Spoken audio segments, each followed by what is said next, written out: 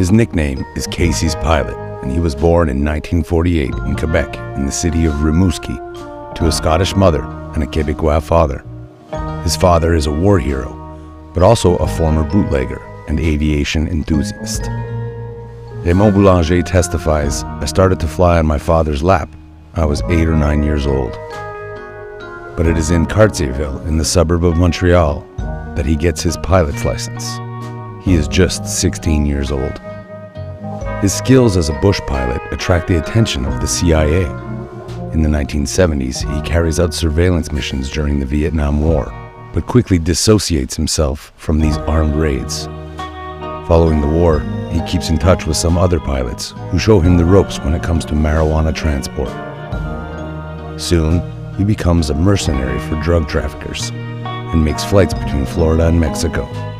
His talents as a pilot are noticed by the Southern Air Transport, a front company created by the CIA.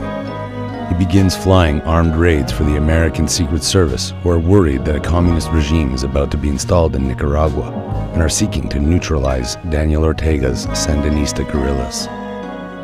In 1984, he meets Pablo Escobar in Panama and quickly finds himself transporting drugs for the Cali cartel, one of the largest mafia networks in South America.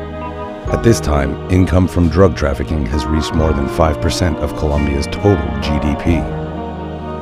The world market for cocaine has reached 900 metric tons per year, and Colombia produces more than 80% of this quantity. Colombian cartels have to be very creative to succeed in getting the drugs into North America.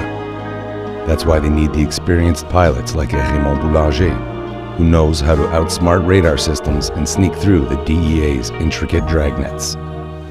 In 1992, Raymond receives a call from representatives of the Italian mafia in Montreal to inquire on whether it would be possible to transport drugs from Colombia directly to Canada. After 2 costly failures, the Rizzutos want to put the odds on their side. The reputation of Raymond Boulanger is second to none. They give him the nod to put together and execute the plan for the transport of the drugs. Raymond begins by finding a discreet landing strip on the edge of a small village of Casey, about a 6-hour drive north from Montreal. He makes his first flight from Colombia to check the feasibility of the trip in a King airplane and a small load of 500 kilograms of cocaine. It is a success. The flight lasts 22 hours round trip, is successful in not being spotted, and the delivery was complete within 20 minutes upon arriving in Casey. But a 4,000-kilo load will take a more powerful airplane. His contacts find him a Convair 580 in Bogota. After having improved the payload capacity of the plane by removing all the seats to make room for the cargo, he blurs the tracks by removing the exterior identification marks. At his last meeting with the Italians in Montreal, he meets Christian Deschaines, the man who is to take care of receiving the goods in Casey. Raymond Boulanger is not impressed, but this isn't his first rodeo. While we're telling you some of the wildest and most mind-blowing true crime stories, from the heist of the century to TV bombs to fake currency exchange offices run by the feds, we'll also be leaving Easter eggs in the podcast that link to Crime Trip, a game where you can literally step inside crimes in augmented reality. So check out the Crime Trip app on the App Store and Play Store to play along to this podcast. Happy hunting, you perverted little crime trippers.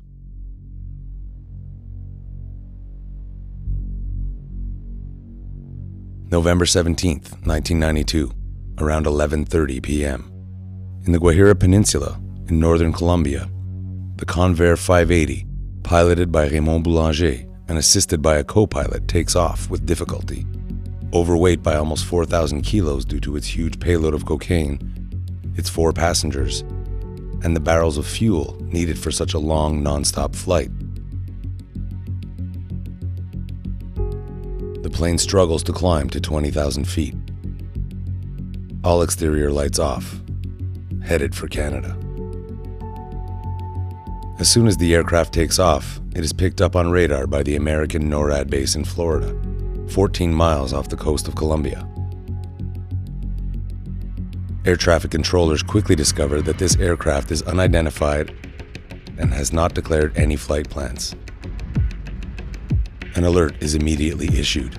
On his radio scanner, Raymond Boulanger then hears, "Illegal traffic, probably a drug flight." With no hesitation, he turns on the wing and changes course towards the Dominican Republic to try to lose the radar. As he is passing over the Bermuda Triangle, however, the Convair 580 finds itself in the middle of a storm. Boulanger is facing ice, turbulence, and a headwind of 150 knots. As there is no radar in the Convair, he will have to fly blind, somehow maintaining his heading due north. Despite the turbulence shaking the plane, the two Colombians who act as gas station attendants still manage to pour the fuel into the tanks of the twin-engine aircraft. A single spark, and it would all be over for this flying Molotov cocktail, and it goes without saying, it's 4 occupants as well. An hour after the storm began, the clouds finally dissipate. Raymond Boulanger then realizes that his plane is now about 400 miles off the coast of Nova Scotia. He hopes that this storm will have at least served to escape the American radar. But he is far from being out of the woods yet. Seeing that the plane has continued to head north, American authorities alert Canadian authorities that an unidentified plane is about to enter their airspace.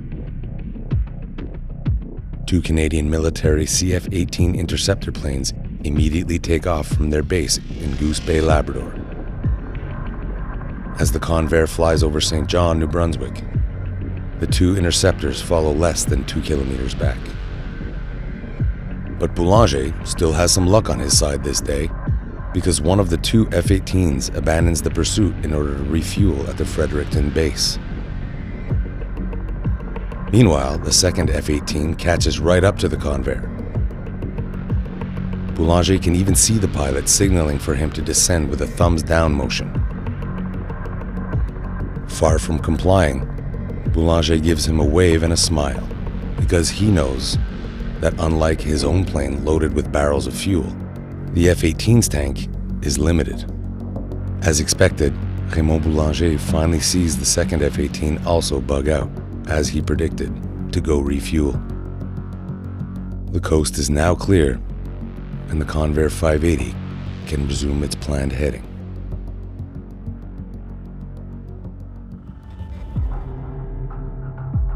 Christian Deschaines, a man linked to the Rizzuto clan of the Italian mafia, must now take delivery of the huge load of cocaine coming in from Colombia. The plan is to transfer the cocaine into 2 large trucks to bring it back to Laval. While the Convair is trying to evade the claws of the American authorities, Christian Deschaines, driving his red van, arrives near Casey, this little village lost in the middle of a boreal forest. He goes directly to the agreed-upon decommissioned runway which belongs to the Canadian military. With the help of his accomplice, Antonio Sforza, Deschaines begins to prepare the landing strip for the arrival of the Convair packed with drugs. When everything is ready, Deschaines and his men get into their vans. They leave their engines running to run the heaters because it's minus 30 degrees outside. In short, all that remains is to wait patiently for the airplane to land. Meanwhile, to escape the Canadian Army's radar, Raymond Boulanger decides to start his descent to make the rest of the journey at low altitude. By doing this, though, he loses a lot of speed and lengthens the journey by several hours. But he doesn't really have much of a choice if he wants to stay off the radar. At this time in Casey, Christian Deschaines is worried.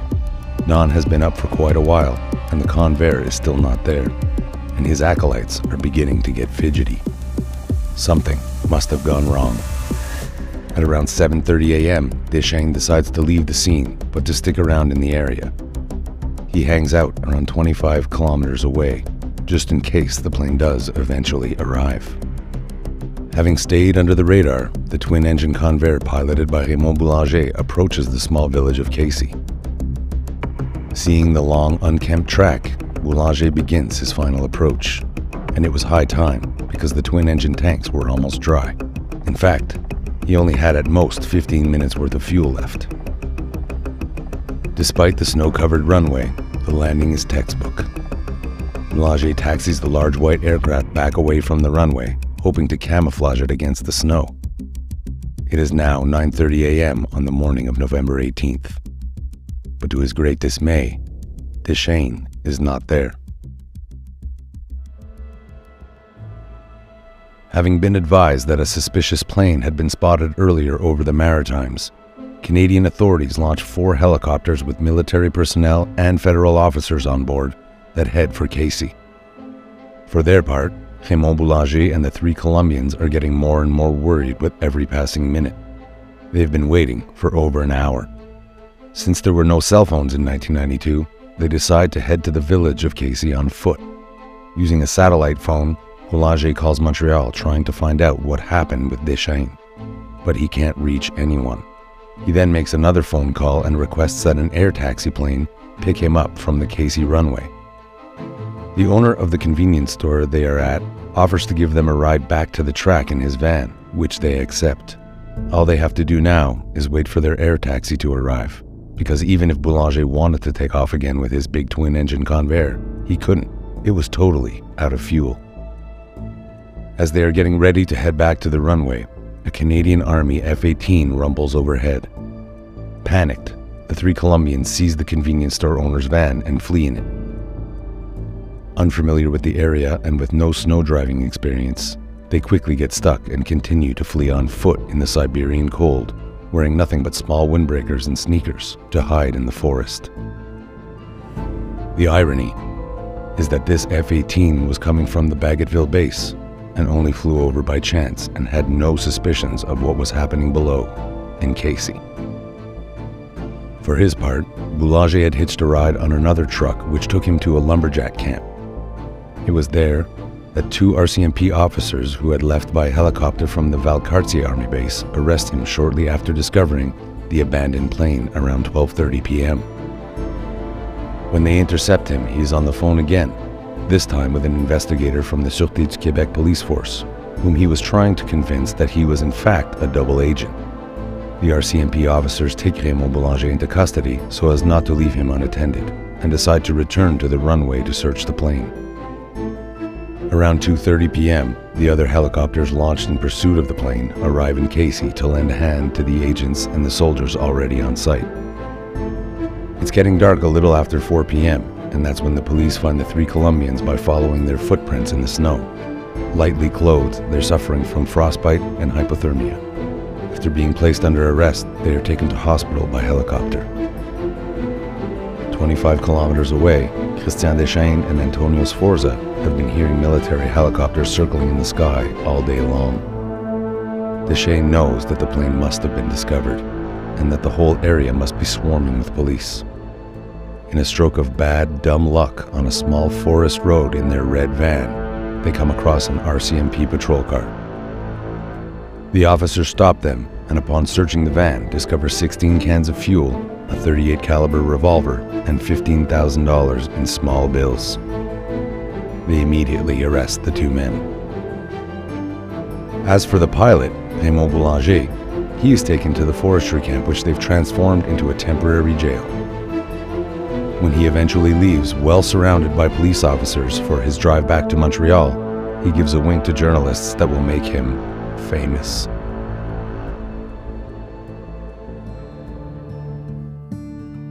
RCMP officers complete the search of the plane, in which the passenger seats have been removed to make room for many barrels of fuel used to keep the aircraft in flight for that long journey. Even more valuable were the 2 shipping units holding 152 individually wrapped packages weighing between 20 and 30 kilos each, which total exactly 3,919 kilos of cocaine, with a street value of $2.7 billion, the largest seizure in the history of drug enforcement in Canada to that date. In case of unforeseen trouble, they also found a stash of grenades and firearms, including a powerful Uzi-branded 9mm submachine gun. In the minds of the police, it is clear that this gigantic cocaine smuggling caper had to involve more than one criminal organization. In fact, there are around 20, both American and Canadian. In Montreal, the Sicilian Rizzuto clan was one of them. Everyone had to share the cocaine. Each organization placed its order directly with the cartels in Cali and Medellin, Colombia, and paid pro rata to the quantity ordered. It is estimated that each criminal organization must have invested between $15 and $30 million each for this shipment.